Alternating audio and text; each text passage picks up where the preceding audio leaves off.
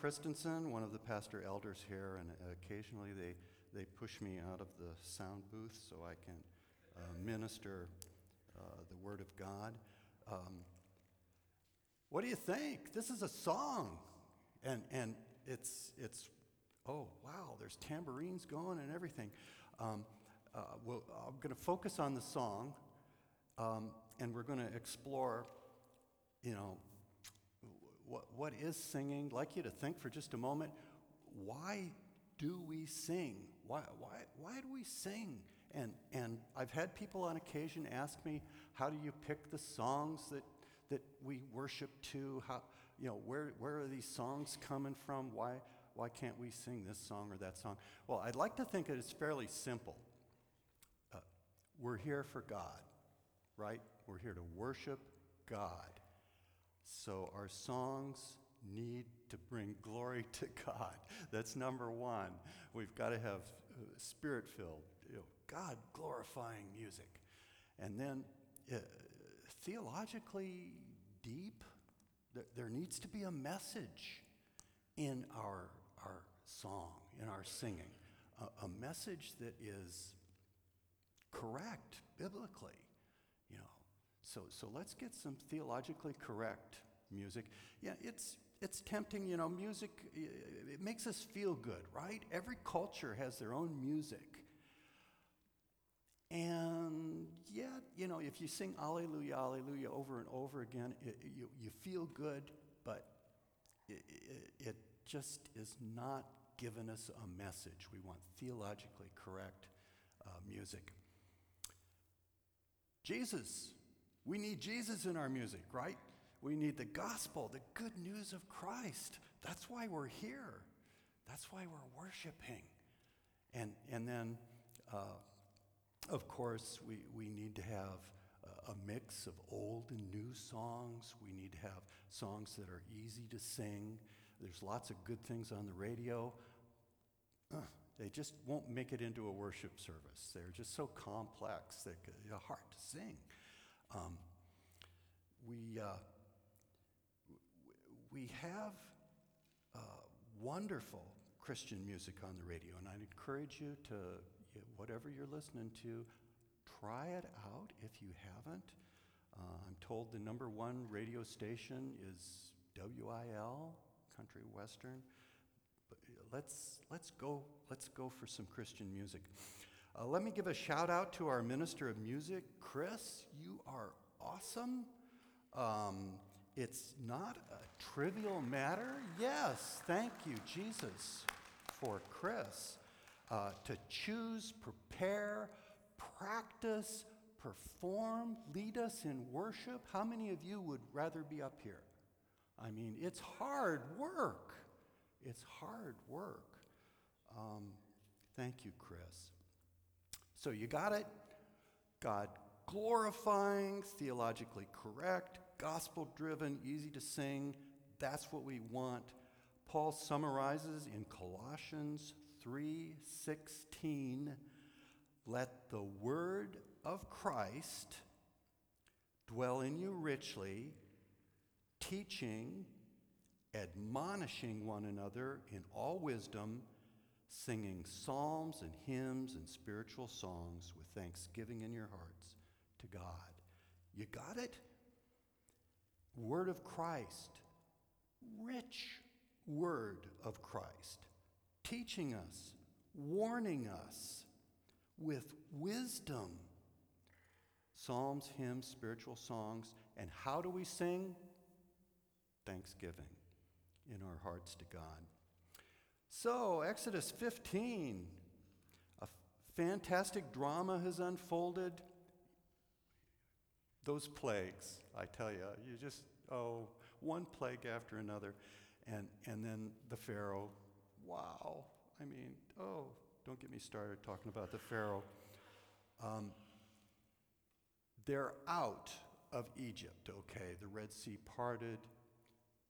The soldiers were crushed by the water as the Red Sea collapsed on them.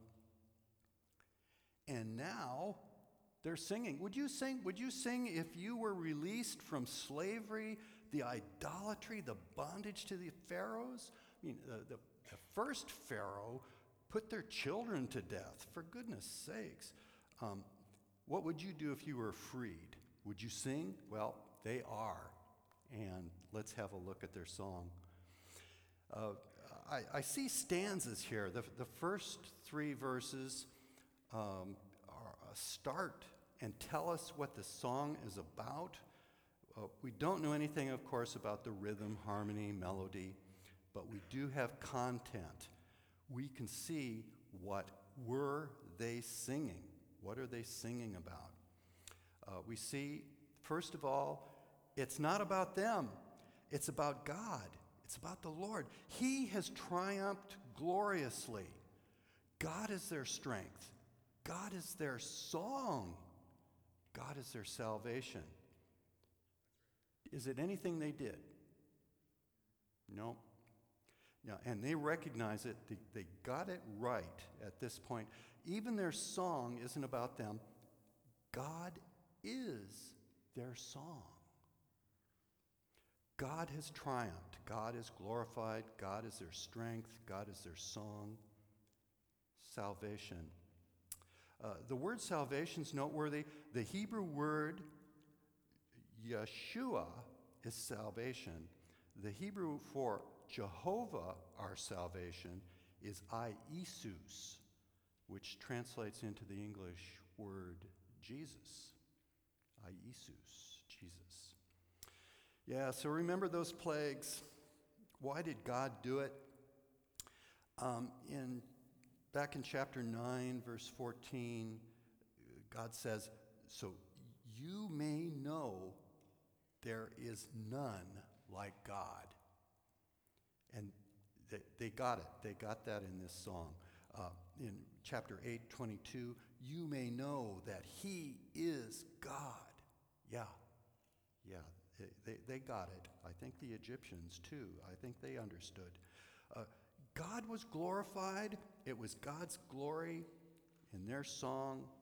There's praise, exaltation of God. Now, the second stanza in verses 4 through 10 tells us what God did. What did God do? Look, God has declared, and this may rub some of you the wrong way, he's declared to be a man of war. And this does not sound politically correct. Have you ever told people that God is a man of war? Campus Crusade for Christ changed their name to Cru because the word crusade has negative connotation. So how about it? Is God a man of war? Yeah.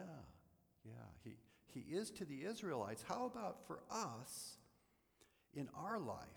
Is he a man of war, fighting for you, leading you, winning battles for you? Yeah.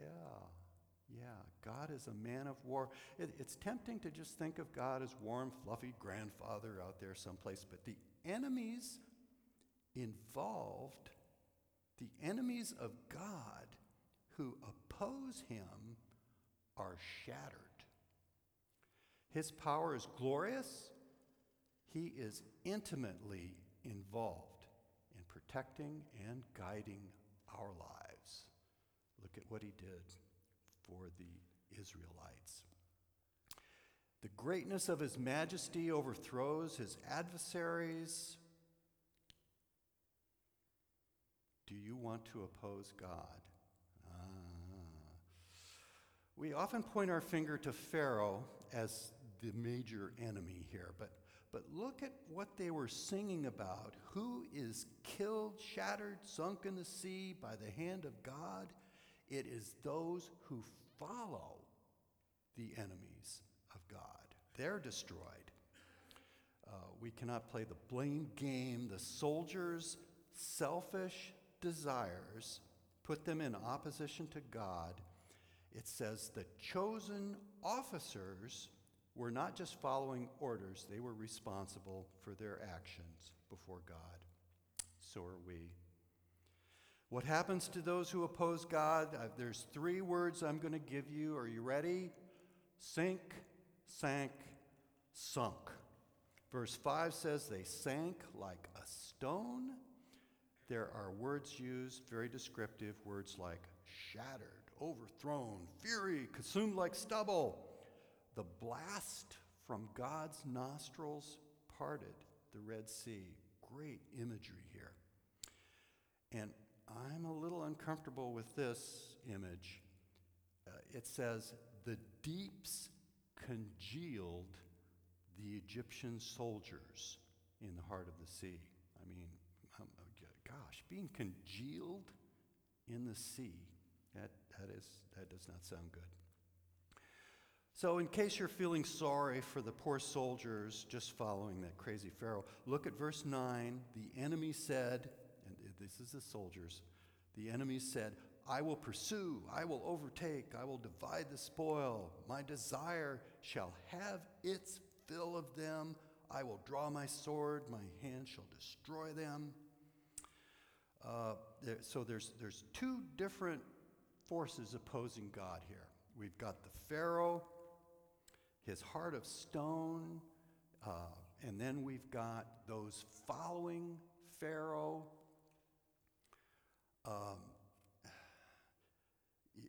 People who see God's children, want to take advantage of them, want to hurt them, want to destroy them. The Egyptians lived through the miraculous plagues. They saw the miracles, the parting of the water, and yet they chose to try and destroy God's people for selfish spoils. It makes me wonder about today. Can we pray that God today, our man of war, will actively protect us from those who would want to destroy us for selfish gain? So yes, the Israelites got it. They were strong. They sang of God's strengths. They did not save themselves. They sang God was their salvation for the moment they sang. Soon, however, there would be grumbling, whining, disobedience, 40 long years of wandering in the wilderness. Their history would be pockmarked with confusion, turning from God, but right now it looked pretty good. And they're singing. Ready for a 3rd stanza. Verses 11 through 13 describe some characteristics of God. Who is this God? And we've got some rich details. It says, who is like you, O Lord, among gods? He's above all things. God is, he is above everything.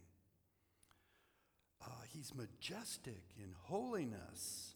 The word majestic is also the same word used for glorious in verse 6. Glorious, majestic God, above everything.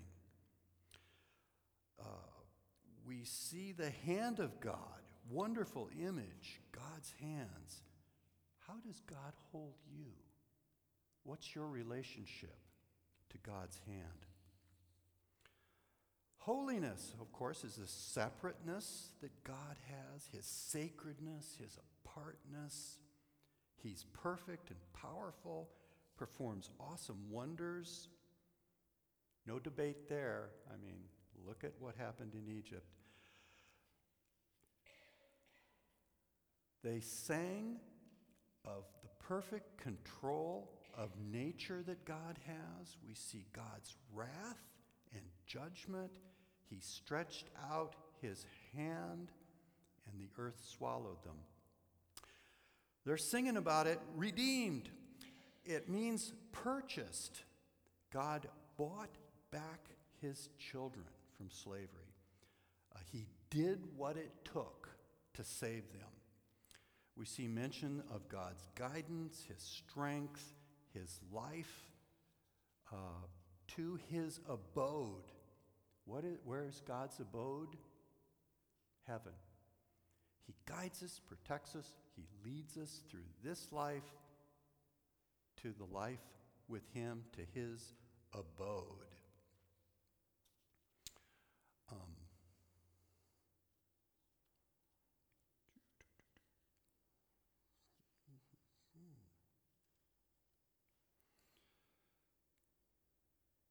We see glimpses from the Israelite of repentance and turning to God.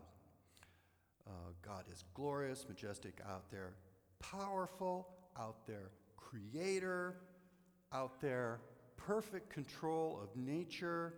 He's redeeming them. He's steadfast and strong. He's out there holy. He's out there destroying those who cling to sin, those who oppose him. Their bodies are congealing in the sea. But do we want God to be out there? No. You see, remember what I said about worship music. We look for God-glorifying, theologically correct, gospel-driven music. There's something very, very important missing from this song. Can you see it? Do you know it? Do you know what's missing? How can they turn so quickly from God? How can they become so hostile to Moses? Some of you know what's missing. The gospel? Yeah, is the gospel missing? You see, God shouldn't be just out there. He should be here. He should be in here. Come here, God. Come here. We need you. We do see them turning in repentance to God. Occasionally, but they're not quite there yet.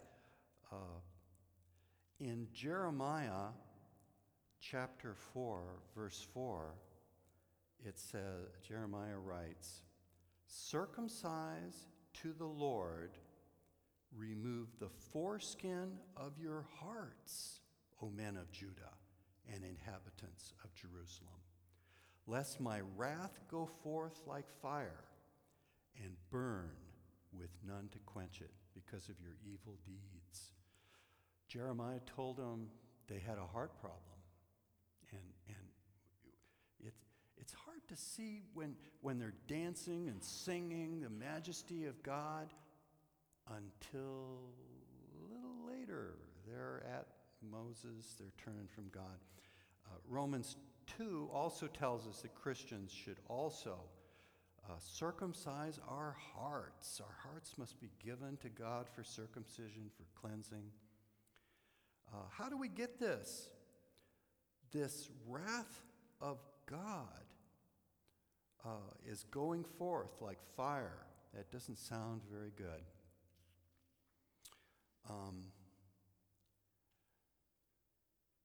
In verses 13 through 16, we see the people have heard. Now we get, the Israelites have heard, the Egyptians have heard, but the word has gone forth. The people hear and are afraid of what has happened in Egypt. What happened in Egypt did not stay in Egypt the events of Egypt sent a message, a shockwave throughout the Middle East. To any who would oppose the children of Israel, we have Philistia, Edom, Moab, and Canaan mentioned. Philistia has pangs. Have you ever had pangs? Edom is dismayed. Moab is trembling. And the people of Canaan, I love this, the people of Canaan are melting. There's terror and dread because of the greatness of God. Now, it's not in this song, but besides the terror and dread, There's another response, and we'll see that when you get into Joshua chapter 2 tells us about Rahab. Rahab the harlot. She was a humble, intelligent woman. She heard about God and believed. Rahab helped the spies and the Israelites to conquer Jericho in the second chapter of Joshua. Hebrews 11 in the New Testament mentions Rahab. She is celebrated as a great woman of faith, believing in God's sovereignty. The wrath of God can be an uncomfortable topic. There's a landmark sermon from Jonathan Edwards. It's entitled, Sinners in the Hands of an Angry God. It focuses on the reality of God's wrath, and I'm just a little uncomfortable talking about God's wrath, I have to admit. But what Edwards says in one place is exactly what's going on in Exodus. Edwards writes, the wrath of God is like great waters that are dammed for the present. They increase more and more, higher, till an outlet is given, and longer the stream is stopped, the more rapid and mighty its course when once it is let loose. It is true that God's judgment against your evil works has not been executed hitherto. The floods of God's vengeance have been withheld, but your guilt in the meantime is constantly increasing. And there is nothing but the mere pleasure of God that holds the waters back. Edwards hits the nail on the head. In 2 Thessalonians chapter 1, verse 9, Paul writes that they will suffer punishment of eternal destruction away from the presence of the Lord and from the glory of his might. Romans 3, verses 5 and 6 echo the idea. What shall we say? That God is unrighteous to inflict wrath on us? By no means. For how could God judge the world? As children of God, we need his loving kindness, his correction, guidance. For those who do not respond to God's love, there will be his wrath.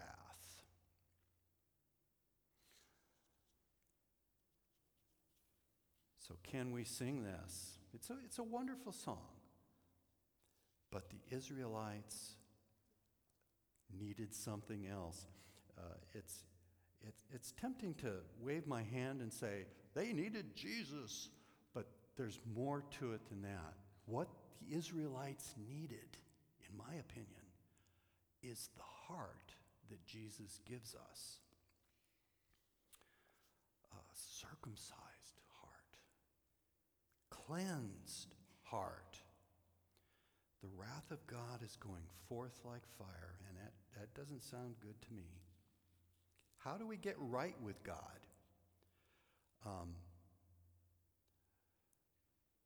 I'll try to keep it simple. When I start talking about the gospel, I can go off on all these tangents. It's wonderful. It's exciting.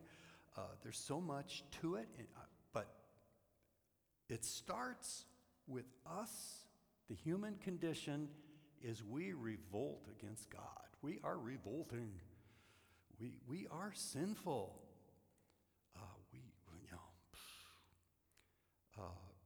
For all have sinned and fall short of the glory of God.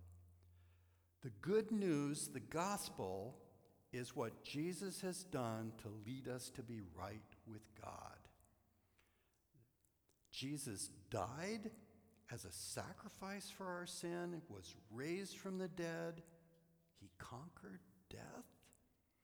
And like the Israelites, God saves us from the slavery to our sin, and the blood of Jesus, our Passover lamb, turns aside God's wrath. As we turn to God, confessing our sin, we admit, yes, God, I need you.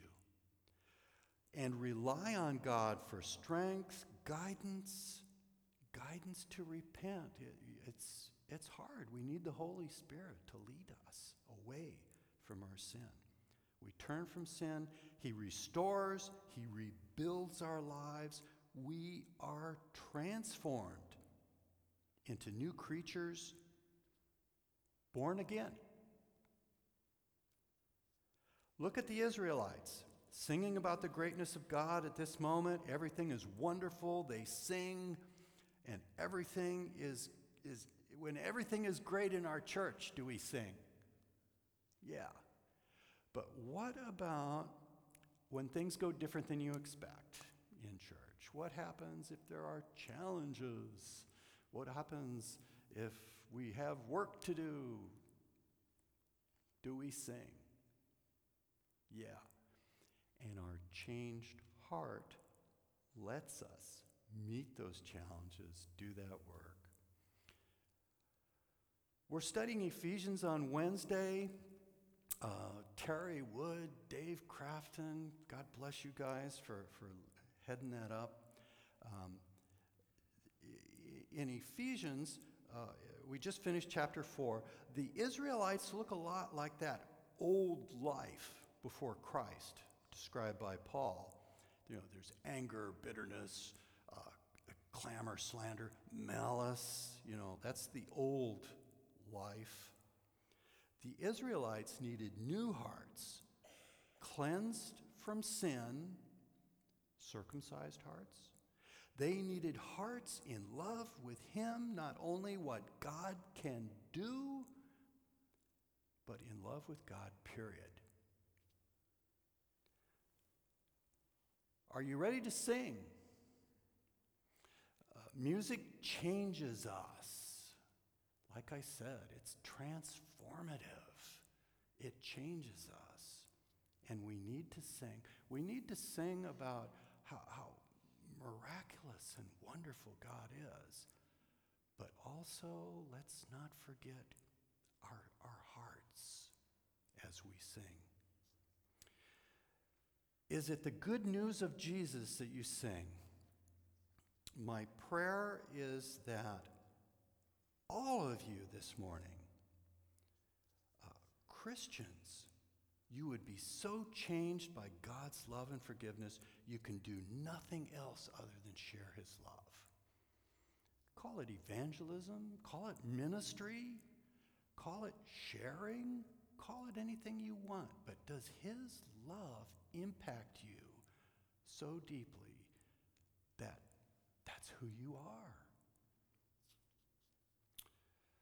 My prayer is that God's love, His forgiveness of your sins would be so real to you that there would be nothing else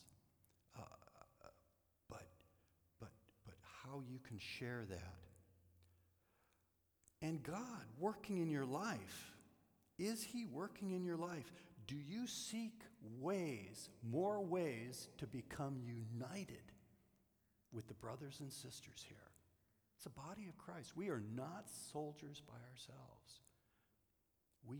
We need to be united. So there's a life changed, so we share His love. A life change, so we seek unity with our brothers and sisters in Christ. And a life changed so that His Spirit leads us away from that old life, the life of anger, fear, bitterness, into the life of love, joy, and peace. We can call that Christ-likeness.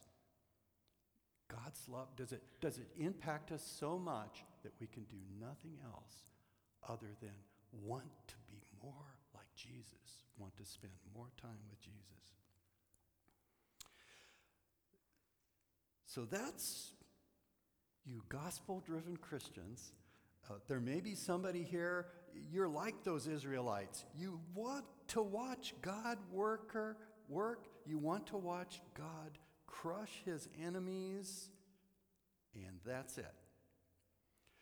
But are there things that you love more than God? That's called idolatry. And it's not going to be too long before the Israelites, who are celebrating the wonder of God's love here, are going to be dancing around a golden cow. The temptation is to come to church when things are wonderful, and when they're not, to leave. Once again, heart. What's in our heart? Are there things in your life that are in opposition to God? And wow. Are you God's enemy, waiting for his wrath? Well, we can fix that today.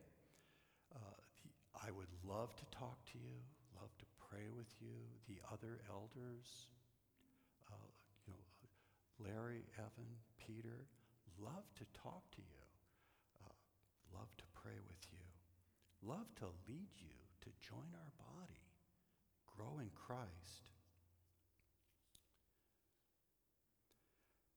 Are we ready to commune with God? As Peter comes to lead us in communion, our Lord's Supper, let's celebrate not only God's greatness and how he crushes his enemies, but more importantly, let's celebrate today the changed lives that we have because of the sacrifice of his Son.